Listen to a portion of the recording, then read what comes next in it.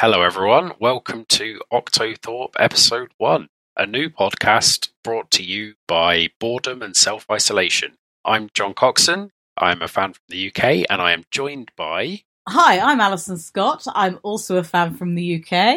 Hello, I'm Liz. I'm also a fan from the UK, but I currently live in Thailand.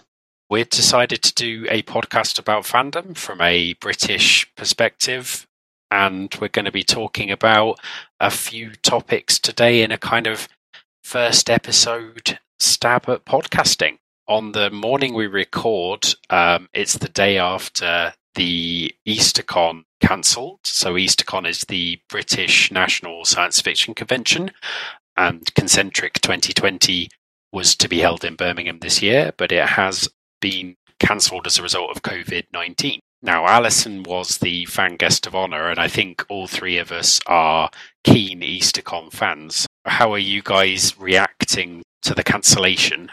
Well, I am, as they say, gutted. I was obviously hugely looking forward to EasterCon anyway, because it was the EasterCon and it's my favourite convention of the whole year, but also because I was going to be fan guest and I was very much looking forward to that. And I had a lot of ideas about fun things we could do. And so now I guess we're going to spend our spring doing fun things indoors instead. And I'm also, I think, worried because it makes me wonder, will we have an EasterCon next year? Will we have more conventions? Is this it for the practice of travelling around the world and meeting our friends? So I've been assuming it was going to be cancelled for at least 2 or 3 weeks. We were just waiting on the final legal coverage so that it could be cancelled without the committee being at a huge financial loss. I mean, I'm selfishly a little bit glad because I wasn't going to make it this year, and I really wanted to go in the year that Alison was fan guest of honour because I think it would be hilarious and fun. May never happen again. I like hanging out with Alison because she's such a ray of sunshine. I'm assuming that there will be future EasterCons, although, of course, I have something of a vested interest in global aviation still existing because I would at some point like to return to the UK and not live the rest of my life in Thailand. But that may be a deeper question than the cancellation of EasterCons, I feel. I think Alison's point about whether this will presage the changing of how we do travel and socializing is a really interesting question and probably would take longer than we have on this podcast to properly answer. But one of the things I have seen a lot in my professional capacity as someone who goes to science conferences is people discussing whether or not conferences are still a viable thing to do. But from my perspective, conventions are so much about the social aspect that I kind of feel like after all this has gone away again, we're going to be even more keen to go and see our friends because we're going to have missed out on that for so long. So do you two think that this will be a portent of the end of conventions, or do you think it's going to be a reason to continue conventioning with even more vim and vigour? I think I should clarify that when I said may never happen again, I was referring to my never being guest of honour again. But I promise to do everything like being guest of honour, like staying up too late and drinking in the bar and meeting everyone at the EasterCon and all of that stuff anyway. I'm sure we're going to have more conventions. I'm certain of it. I think that everyone will be well ready for a convention once we're all vaccinated against this pandemic. And I'm sure there won't ever be another pandemic. Isn't that right, Liz? Oh, yeah, absolutely. This is the only one. This is never going to happen again. Viruses, don't jump over from, animals on a regular basis or anything like that. Is this the point where I, inform our listeners that I work on tropical infectious diseases, and so I might have a slightly skewed view on global pandemics? Yeah, I think of the three of us, you are the one that is most similar to an expert. So that's probably relevant information. I think because we've been having conversations about EasterCon up to the cancellation, and I think most people assumed that it would eventually be cancelled once the government announced that mass gatherings and pubs and restaurants were no longer going to be allowed. It was just a question of when they would do that and therefore when the cancellation would come. I think, to go back to your point earlier, Liz, I was also expecting this to happen. I'm very relieved that the government has come out and taken steps that allow pubs and restaurants and places like that to close, because I think until a couple of days ago that was something that was very difficult for a small business like that to countenance. And obviously the Hilton being a small business, that's important. Yes, all my sympathy definitely with the Hilton on this one. My sympathies rest with the committee and with the management of this hotel. It's clear that the hotel didn't feel they were in a position to cancel for some time. And I'm not privileged to any particular information here. The committee did say, please don't talk about what might happen as if you were a member of the committee. So I think we could talk about what might happen with absolutely no knowledge whatsoever and making it completely clear we have nothing to do with the committee. And I would like to see us spend part of our Easter weekend getting together, having some online discussion groups and Zoom chats and Zoom parties, which are just like room parties, except with social distancing. And with a pun. Can't beat a good pun.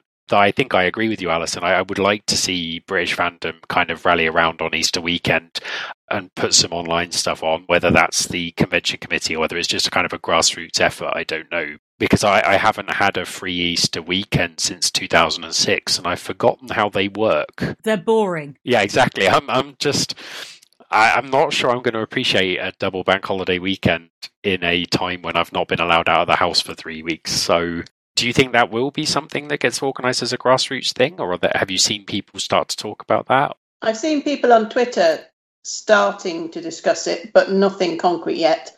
I think there's also a feeling that maybe we need to give the committee a few days to kind of process that, yes, the convention is actually cancelled. All their effort is not going to result in an event, and to decide whether they feel like they can redirect that into trying to do something online involving some of what they had planned for the actual event, or whether they'd rather sort of hand it over to fandom and say, sorry, we cannot do anything in person this weekend, but we give you our blessing to organise your own social gatherings online.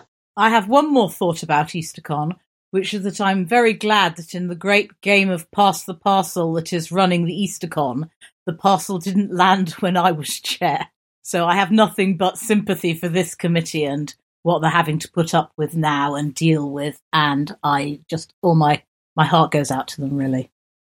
I think that as a fandom, we need to give the ConCom the space to do what they want to do. If they still see the Easter weekend as something they want to head up and organise even in an online capacity, then I'm thrilled and I'll be super behind them. But if they are super crushed by the fact that all this has happened and they just want to go and kind of have some time, then I think that's another thing we have to be super supportive of, like in either direction, because I can't imagine how stressful the last month must have been for that convention committee. It must have been awful. Alison, as a former EasterCon chair, can you give us a little bit of an idea of what the EasterCon committee is financially on the hook for every year and the sort of risks that you take when you do commit to running one? I think that the primary problem here will be twofold. The first is that they will have given a commitment to the hotel that, pending disasters, of which this is clearly one, they will have taken a number of rooms in the hotel, quite a large number of rooms. And then the second thing is that they will have guaranteed a food and drink spend to the hotel. So you say, not only we will bring in so ever many people to your hotel this weekend, but also they will eat and drink a lot of food and drink. And that's how you get the rate on the conference space, is by promising to spend a very large amount of money on food and drink. That will have been considerably more than the cost of hiring space. The government mandating that restaurants and bars close was the, I think, final straw. The impression I get from the convention announcement is that the hotel would have been unable to let people eat or drink in the hotel common areas. And so as soon as that happens, you have real trouble with your ability as a hotel to fulfill your contract from that kind of holding a big event perspective. So I think that's why the cancellation happened now, because it was that meant it became completely unworkable. I can't remember what the typical food and drink spend for an EasterCon is, but I know it's usually 5 figures. I'd expect them to have a figure for a guarantee for food and drink in the high 5 figures, which is a mad amount of money. So there's not. Have you seen how much beer costs? Yes.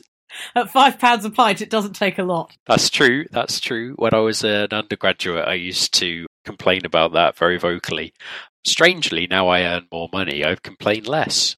There's no seated EasterCon for 2021. There's not an EasterCon constitution. If we've got any US listeners who are used to Robert's Rules of Order and Worcesters constitutions and all of these things, the EasterCon is an anarchic collective of like-minded fans who sort of run conventions by gentleman's agreement as much as by anything else. And so there's not any provision in any written document for what happens now. So how do we select the next EasterCon, and how does all that work?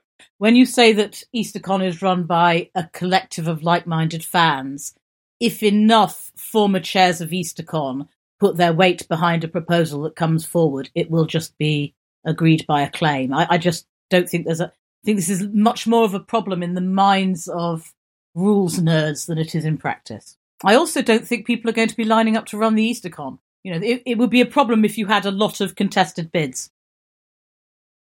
No, I think it's going to be very difficult for whoever does step up and decide they want to run one next year, because they really won't be able to make any concrete plans for quite a while at this point. They can try and find a hotel, but they can't go and visit a hotel. They can't really make any commitments to guests or anything like that.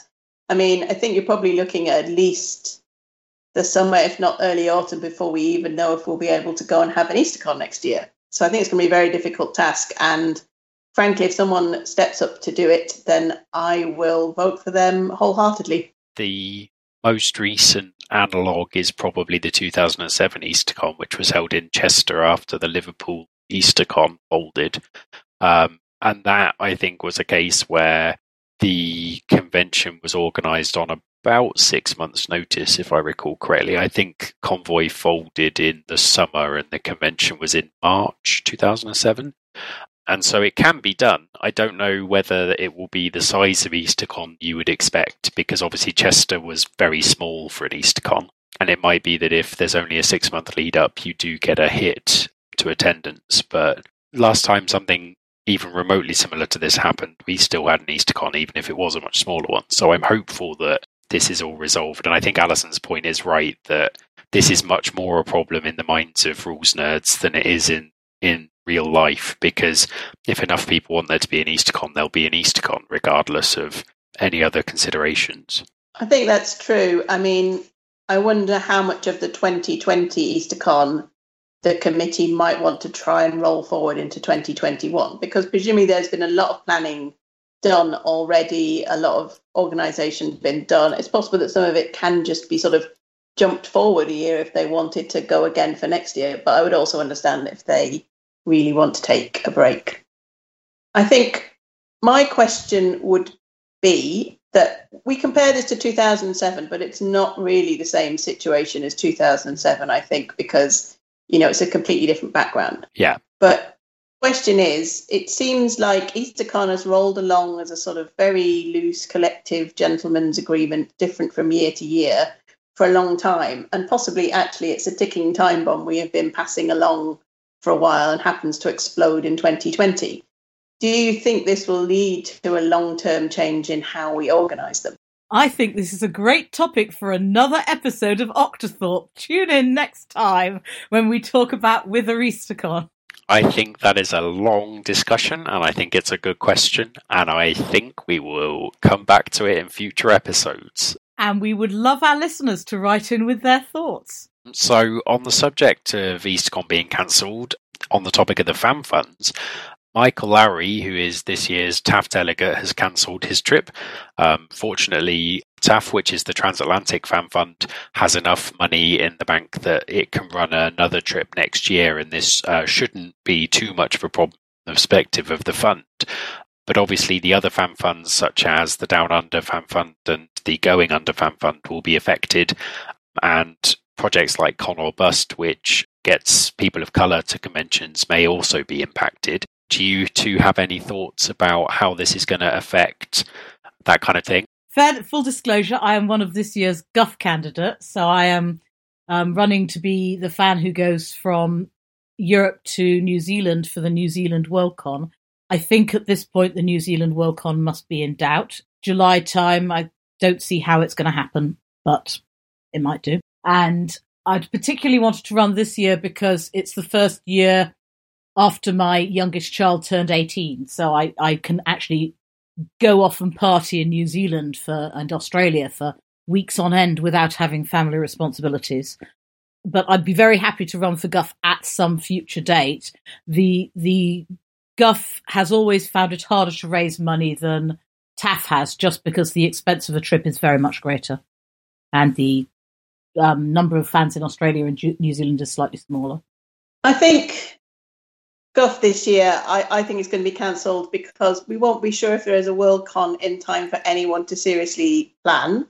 And also, I think the finances are so difficult, especially given that there are a lot of teams wanting to run for Guff this year, that it might be reckless to make any kind of concrete reservations that can't be cancelled for full refunds, because you might just sort of take out all of the Guff reserves and then you won't be able to run again. I also think, speaking as someone, in a country I live in which I'm not a citizen of, and where it's obviously becoming increasingly difficult to leave, I think people might be quite reluctant to go to New Zealand or Australia this year, because at any point we might have more lockdowns and you might find that you can travel there but find it very difficult to travel back again. So for this year, I think it's a non-starter. In the future, I'd like to see it continue. It's a huge shame that we're going to miss having a race when there is a Worldcon potentially in Australia and New Zealand, but hopefully it can continue in some form in future years. I do feel sorry for New Zealand 2020, because even if we completely eradicate the coronavirus before that convention goes ahead, I can't imagine this is going to do good things to their membership curve. And as the first Worldcon in New Zealand, I think that is a huge shame. And I think your point about Guff running to Australasia is another facet to that being a huge shame. But I think hopefully we can keep the Fanish connections going online. So should we talk about Consolation? Are both of you on the Consolation Facebook group? So I am, but I'm not really reading it. That's fair. Because I had a look and I don't know. I think I must have just been in completely the wrong frame of mind, but I didn't find it very funny. It started off quite funny because it was all full of con runners, and con runners, the group of people are on like Journeymen of Fandom, which is the primary Facebook con running group, have a certain mindset and they have a lot in common with each other, even if the sorts of conventions they're running are very different. But now Consolation has bloomed to about 20,000 people. And a lot of those people they don't share the same context and experiences as say, EasterCon fans do. I mean, there's a reason why we're saying this is a podcast from a British fanish point of view, that we know that the people that we are speaking to are going to have much of the same interests and influences as we do. Consolation is now beyond that point. It's covering a lot of different fandoms, not all of which are my fandom. I still find it's got some quite funny things in it from time to time.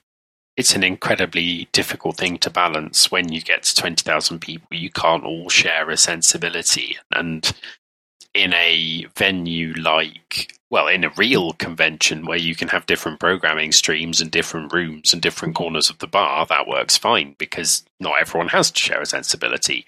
But a Facebook group with no separate channels and no kind of different corners can't replicate that.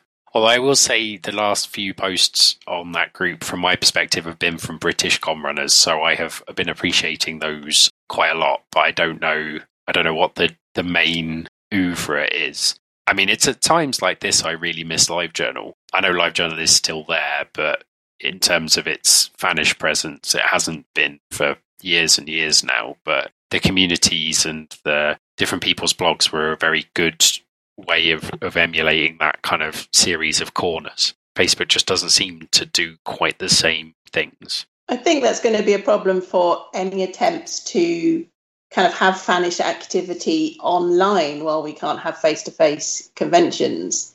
Seems like Facebook is not really the best space for it, just because you can't scale to that many people. And also it's so hard to see what's new, what you've read, what you've already seen before, but someone's posted lol again, and so it's popped up to back, the top of your feed again. I think it was obviously a great thing to start at the time, but I think it's going to be a useful lesson in how we do and don't run these things over the next, 6 to 12 months while we can't have face-to-face meetings of any kind. And I know a lot of fanish activity happens over on Twitter as well, but I think Twitter falls into a lot of the same problems, where if you follow mostly people in fandom, you can replicate that kind of fanish experience. But if you've got quite a varied Twitter timeline, it doesn't do a good job of clumping everything together into coherent structures, as it were. I really value longer form writing, and although you can do this on Facebook to some extent, and you get quite good feedback, don't get me wrong, when you write in a longer form, it's not the same as fanzines or even the longer form writing on LiveJournal. And Twitter is really hopeless for this, even though there's this whole, I am now going to write a thread, one of 48. I think a lot of the efforts to do long form writing on Twitter are putting a plaster over some pretty big hurdles. And I guess the sites like Tumblr are not widely adopted enough. Well, that's not true of many fandoms, but certainly the kind of EasterCon going fandom has never coalesced around Tumblr in the same way it did around LiveJournal. And so I think you're right that the difficulty of doing long form discussions, especially on Twitter, but on Facebook as well, is a real problem. And I am wondering whether this will encourage fandom to discover better venues for that kind of interaction than we currently have. But I don't know, because I don't know what options there are and how easy those venues are to find. I would say that Tumblr also is quite difficult for this kind of interaction. Not because you can't post quite long posts, but the only way to really interact is to sort of repost it with your own comments on. And then the discussion just forks into a million different pathways and you can never follow them all. I think it's a good broadcast medium, but not a good conversational one. So I think that the choice is going to be, do we find a medium which is better suited to how we want to communicate? Or do we continue sort of bodging communication in the platforms that people are already on, even though it doesn't work that well? But I guess in the early days, Twitter didn't even have @replies and hashtags. People sort of came up with those on the fly and got them incorporated into the system. So maybe someone will come up with a much better way of doing things on the platforms we already have. That is true. And I should say there are many people who do use Facebook and Twitter to engage in an awful lot of fan activity. And I suppose it's entirely possible we will get letters of comments from those people criticising our take. Because I am aware that I'm on Twitter, but I'm nowhere near as engaged as some of the people on my timeline are. And the same with Facebook. I think you Facebook a lot more than me, Alison, especially in terms of long form writing. We're about to move on to how to keep sane during an apocalypse. I think I may have noticed we were going to have an apocalypse slightly before average, and I started doing a lot of things around self-care. I'm a very atheist person, but I think spiritual self-care is incredibly important for people, which is hard if you believe that we're all basically animals who will go into the dust. So I've been doing a lot of meditating and a lot of journaling. And a lot of that then becomes journaling on Facebook, because I write things that I can then share to a public audience or a near public audience. Yeah, because you've been trying to whittle away all of your earthly possessions, or at the very least, carefully examining what earthly possessions you need. Yeah, that's just gone so wrong. I've just bought a pair of Joy-Cons. But that's staying sane in the apocalypse. That seems entirely fair to me. Maybe this is why this does not work well for my personality type, which is more things, love things. Can I ask what Joy-Cons are? Because they sound quite like a sex toy. Switch controllers. They are a sex toy. They're the things that fit onto your Switch.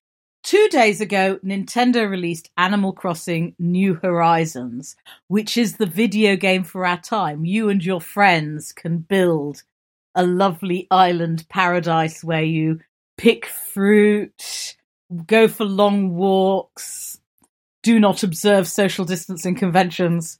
I started to play it using my son's Switch, and I was like, but this is hopeless. And he said, this is Joy-Con drift, which is a thing, apparently. And I was like, but your joysticks don't work. And he was like, no, I need new ones, but I can't afford £62.99. So to stay sane, you have bought Switch controllers, and Liz, you have purchased a PlayStation 4 and acquired a much larger television. Yes, I should say it was actually coincidental that my television, which is in my rented flat, and so I don't own it, basically went tits up at the same time I bought a PlayStation, and it got instantly replaced with one about twice the size. It was quite fortuitous, really. I think it's about 55 inches. Title of my sex tape, obviously. Family show, Liz. Family show. And that is what, as mathematicians, call exponential growth. No, I think it greatly enrich my life, where I spend most of it, sitting in between the same four walls. Because, I don't know, the fact that people are almost people-sized on it seems to make a huge difference.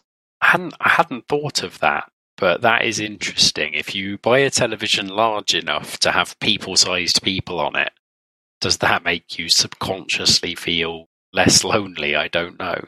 When my daughter started at university, we got into the habit of just leaving Skype video on for hours on end. And I thought about the future. This is back when I thought that the future would be good. And I assumed we'd all have essentially video walls, and you just set up permanent video links to all of the people that you care about on your video wall. I should say we have been in lockdown for about 24 hours here, so I'm not quite as starved as human contact as I will be in 12 weeks' time. That's fair. My work advised us to work from home from Monday just gone, so I'm at the end of my first week of lockdown, and I don't know how long you've been locked down for, Alison, at the moment. I've been working from home for about 4 years, but my family are also working from home, and my house turns out to be quite small if everyone's trying to work from home in it at once. That's a real problem for us. So my week has been having much more human contact than normal. We're still also walking out every day at the moment. We can go to parks, we can go anywhere, but that's, I think, that by next Friday that'll have stopped, I'm sure. I stopped doing main social interaction from Wednesday last week because it was obvious that it was going to be necessary. Yeah, that's fair. This is very depressing, John. We need less depressing death stuff in our podcast and more jokes. That's fair. That works. Lots of people are putting entertainment online. Yes.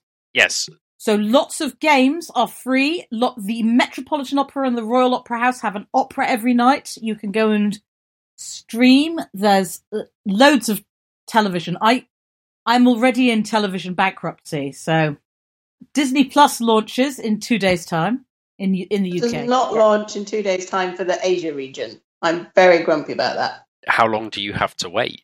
We don't have a firm date. I think they said spring 2021, or maybe it was pulled forward to autumn 2020. Maybe they will pull it forward now all the theme parks are closed and no one's going to the cinema, because that will get them more cash. But we'll have to wait and see. All of the streaming services are reducing bandwidth. So they're reducing quality on the service, which seems fine to me. Because you're about to have a huge uptick in the amount of streaming, so that, I think, makes a lot of sense. I'm also a child of the video age. I remember VHS. I remember long play recording on VHS. I remember long play recording on VHS, Alice. It's not that ancient. Yeah, so the quality was not that good, but we coped, right? We did cope, but I also remember BitTorrenting TV in the smallest possible files. Actually, not BitTorrent, probably before BitTorrent. Downloading TV in the smallest possible files so that I could get away with them on my band. And, we just live with it. Okay, boomers. These people today. Obviously, I have never BitTorrented or downloaded anything. I have no idea at all what you're talking about, obviously. This is a golden opportunity to catch up with all of the TV shows that I have been letting lacking. I am approaching the season 3 finale of Buffy, which gives you an idea of how behind I am. And I've also been playing a lot of board games. A bunch of print and play board games have been made available for free online. And I contributed to a GoFundMe for a gaming podcast I listen to who has some contributors who are struggling to stay afloat at the moment. And they've been giving free games to people who donate. And so I put a couple of links in the show notes to a couple of free games I've been thoroughly enjoying over the last few days. And I also spent most of this weekend playing the DLC for Horizon Zero Dawn on PS4, which I had not yet got round to, and I am thoroughly enjoying. Have you started playing your PlayStation yet, Liz? I have. It came with a free copy of The Last of Us, which obviously is a near future dystopia after a pandemic has taken hold. And then, as a change from that, I got a game with no shooting involved. So I bought Everybody's Gone to the Rapture, which is a game about wandering around a Shropshire village in the 1980s after everyone has been raptured in some way after that. And they've closed all the roads because they're saying it was a flu pandemic. So I picked really the worst possible games to start my PS4 gaming experience with. I've got to try something more jolly for next week. So obviously reading's also an option, and I'm currently reading The Journal of the Plague Year by Daniel Defoe, which turns out to be it has a lot of messages for our times. Is everyone buying toilet paper in Thailand, Liz? So, not so far. I mean, there were stacks and stacks of it when I went to the shops today, but also my supermarket has not been hit by shortages. Really, the buying has just started because they've closed all the restaurants as of this weekend. But also, I've got a bidet sprayer, and every toilet in Thailand has a bidet sprayer. Are you aware of these? Do you want to describe them for the listeners who aren't? So the best description I've heard of these is that your toilet pees back. So it's not a bidet seat, but basically it's just like a sort of shower spray gun on a hose, with the idea being that you can like wash things up a bit and then usually like wipe and so on. But in an emergency, you'd probably be okay. So that may be behind the lack of panic buying of Loo-Roll so far. I'll keep you updated on the Loo-Roll status as we go along. Thank you very much. So on the subject of books, I am reading The Laundry Files by Charlie Stross. I'm reading the most recent, I think, which takes place in a UK after the government has been supplanted by a literal elder one. So it's not quite as relevant as the reading material you two are reading, but it's still not a barrel of laughs. I'm also not sure whether I'm going to be able to return it to the library anytime soon, because it is now overdue. My library has automatically extended return dates till the end of April, so you should check. Oh, that's really good. From the library, I have the audiobook of Hilary Mantel's The Mirror and the Light, all 78 hours of it. So that's keeping me busy. And also from the library, I have Europe in Autumn by Dave Hutchison, which apparently there was a pandemic in that one as well. But people have been recommending the Europe books to me for years. So I'm quite pleased to finally be getting to read them. I have bought a book on the Great Flu Pandemic of 1918, but I have not brought myself to start that one yet. And maybe I shouldn't while I am, home alone. I might stick to more cheery reading. Instead, I'm reading Barefaced Messiah, which is the biography of L. Ron Hubbard. Oh, okay. Which I believe got its author followed about by Scientology for many, many years. I have no opinions on Scientology while I'm on this podcast. I also have no opinions on Scientology and no opinions on, obviously, BitTorrenting. I just have strong feelings on bidet sprayers. I have just checked and my library has extended my book reservation. I can exclusively reveal I am reading the Labyrinth Index, and yes, I have until the 17th of June to read it now. So they've extended that by 3 months. Hopefully that is pessimistic, but we shall see. I am very lucky. My local library does a very good genre selection. I was able to borrow some of the Hugo finalists last year. So just before we wrap up, what would you say your one top tip for surviving the apocalypse is? I don't know yet. Honestly, I think I need more time in isolation to develop those habits. I have started doing online YouTube workouts in which a cheery guy tells me, to push it to the max and we're going to push through this. And it's every workout is a step towards your goal. And it turns out I quite like that at this point in time. Yeah, I mean, at the moment, my life is very much... I think if you do live with other people, spending time working out how you're going to share your space differently, I think is going to be very key to staying sane and has been a very big part of our week. Yeah. While I'm getting out every day because I'm fairly sure I will not be able to get out every day in another week or so. I'm thinking of taking up gardening. What sort of world are we in where things like walks and gardening and jigsaws seem like sensible uses of anyone's time? My wife has in fact mostly been gardening and doing jigsaw puzzles, both of which are activities she loves. So she has been very happy. I do think the siloing of personal space and being very strict about that has helped me in Hispania a lot over the last week. So that brings us to the end of the first episode of the Octothorpe podcast. Thank you very much for listening to episode 1. I think the lifeblood of a podcast is the interaction with our listeners, and obviously we don't actually have any listeners. So if you're listening to this, we really want you to know what you think of the podcast and what we should be doing better and what you think about the topics we've covered and what topics we ought to be covering next time. And, get into the ground floor before we become a big deal and we won't pay any attention to your feedback. Obviously now is the best time to send us a letter. No, cut that. That's a lie. Oh, and if you're interested in sponsoring the podcast, we have sponsorship slots, right? Oh, wow. Okay. So we're super keen to hear what people think we could do better, what people think about the topics we've covered, what people think we're doing well. So please send us letters and clips of comment. That brings us to the end of episode 1 of the Octothorpe podcast. I'd like to thank my co-hosts Liz Batty and Alison Scott for joining me. If you'd like to send letters or clips of comment to us, please email octothorpecast@gmail.com. If you'd like to tweet about us or use other social media, then #OctothorpeCast, and we will see you in episode 2. So for now, it's bye from me. And it's goodbye from me. And it's goodbye from me. Nailed it.